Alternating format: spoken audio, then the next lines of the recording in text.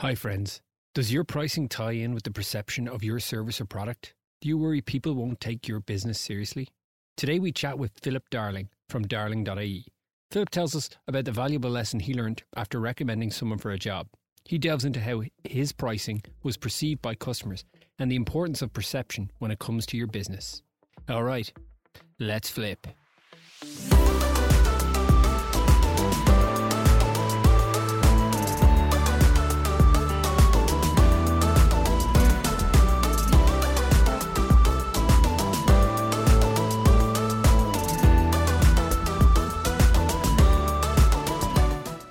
Welcome to the Flip Angels podcast. I'm Rob Fitzhugh, and as always, I'm your host of this podcast where we talk exclusively about all things failure.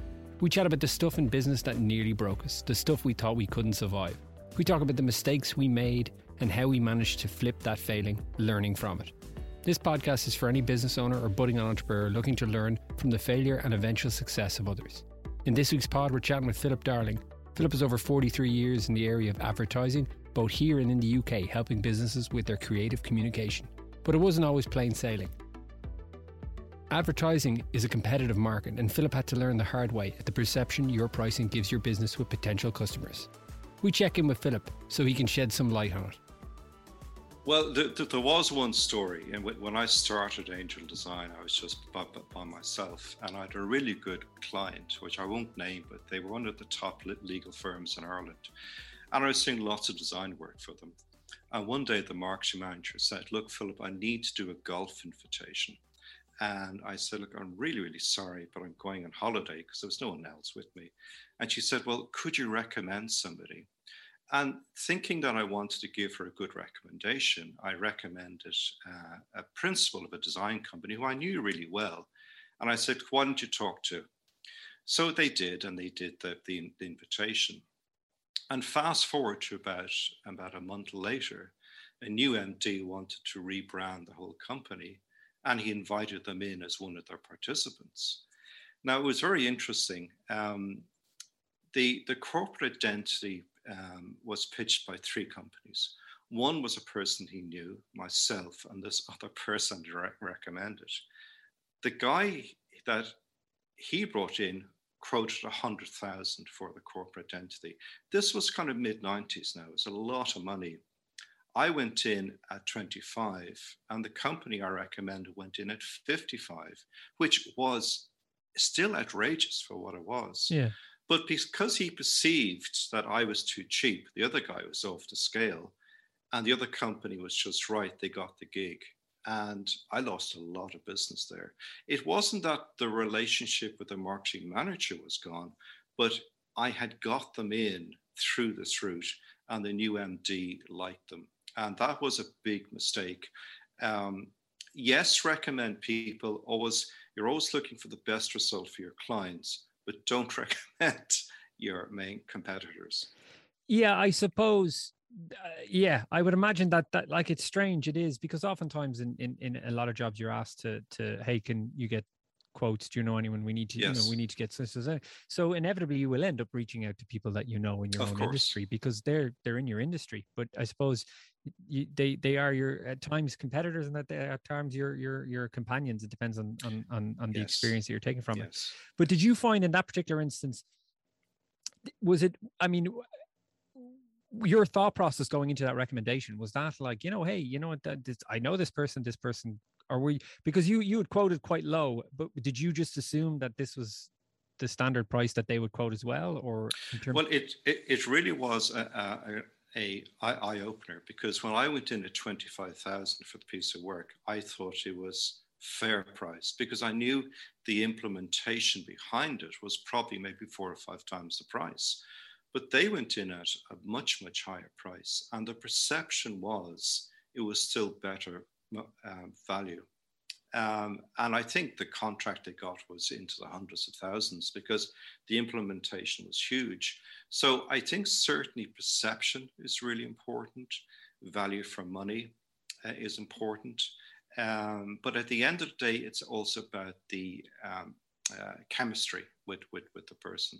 So it really was an eye-opener for me. And did you find that decision had an impact on you pricing moving forward? Yes, it had. I certainly think, like, say, for example, when you used to do annual reports, so you might have a 24-page annual report.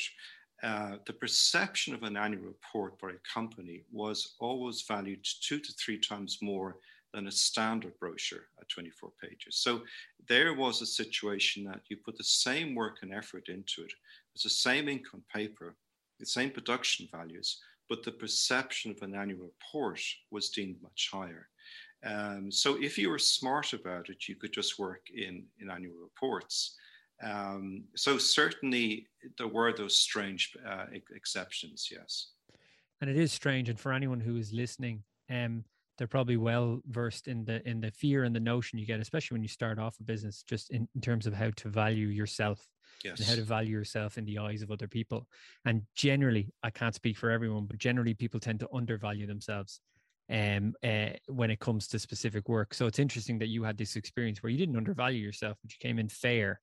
Yes. Only to see that people's perception of value, it was not so much the work was being done. It was this age-old thing where, like, it's expensive, so it must be good. And it's not outrageously expensive, so it's expensive, it's affordable, so it must be a better service, when in actual fact that isn't always the case.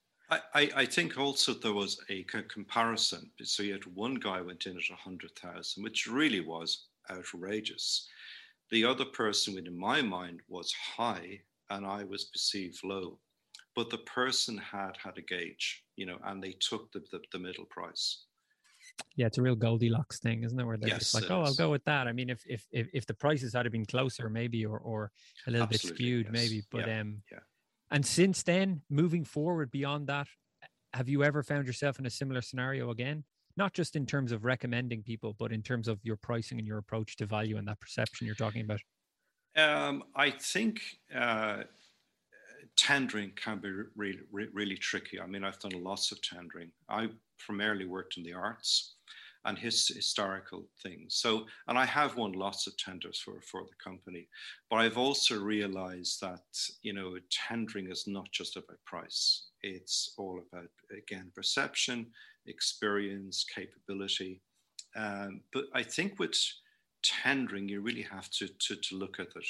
I did a tendering course, and one of the key things I took away was when not to actually tender. And I think some of the open tenders are really dangerous because there could be 20, 30 people putting in a week or 2 weeks into it. Only one will get it. So that's a lot of wasted time. It's not to say it's a really good way of getting business, but you have to be really sure that you're the right person for it.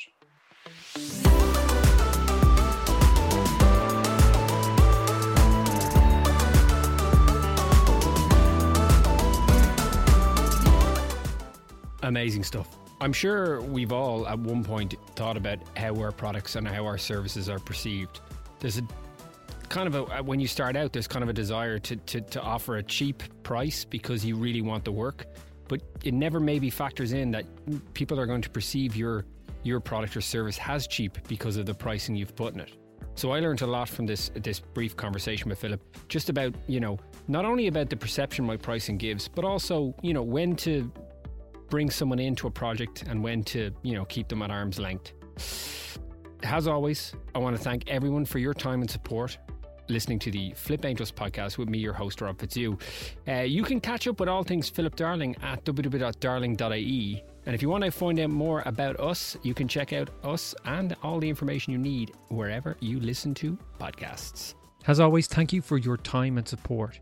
If you're looking to sidestep some potential future failings yourself, please book a consultation with your preferred expert or talent hero on the Flip Angels website. You'll be able to find the details for that in the description below. Until next time,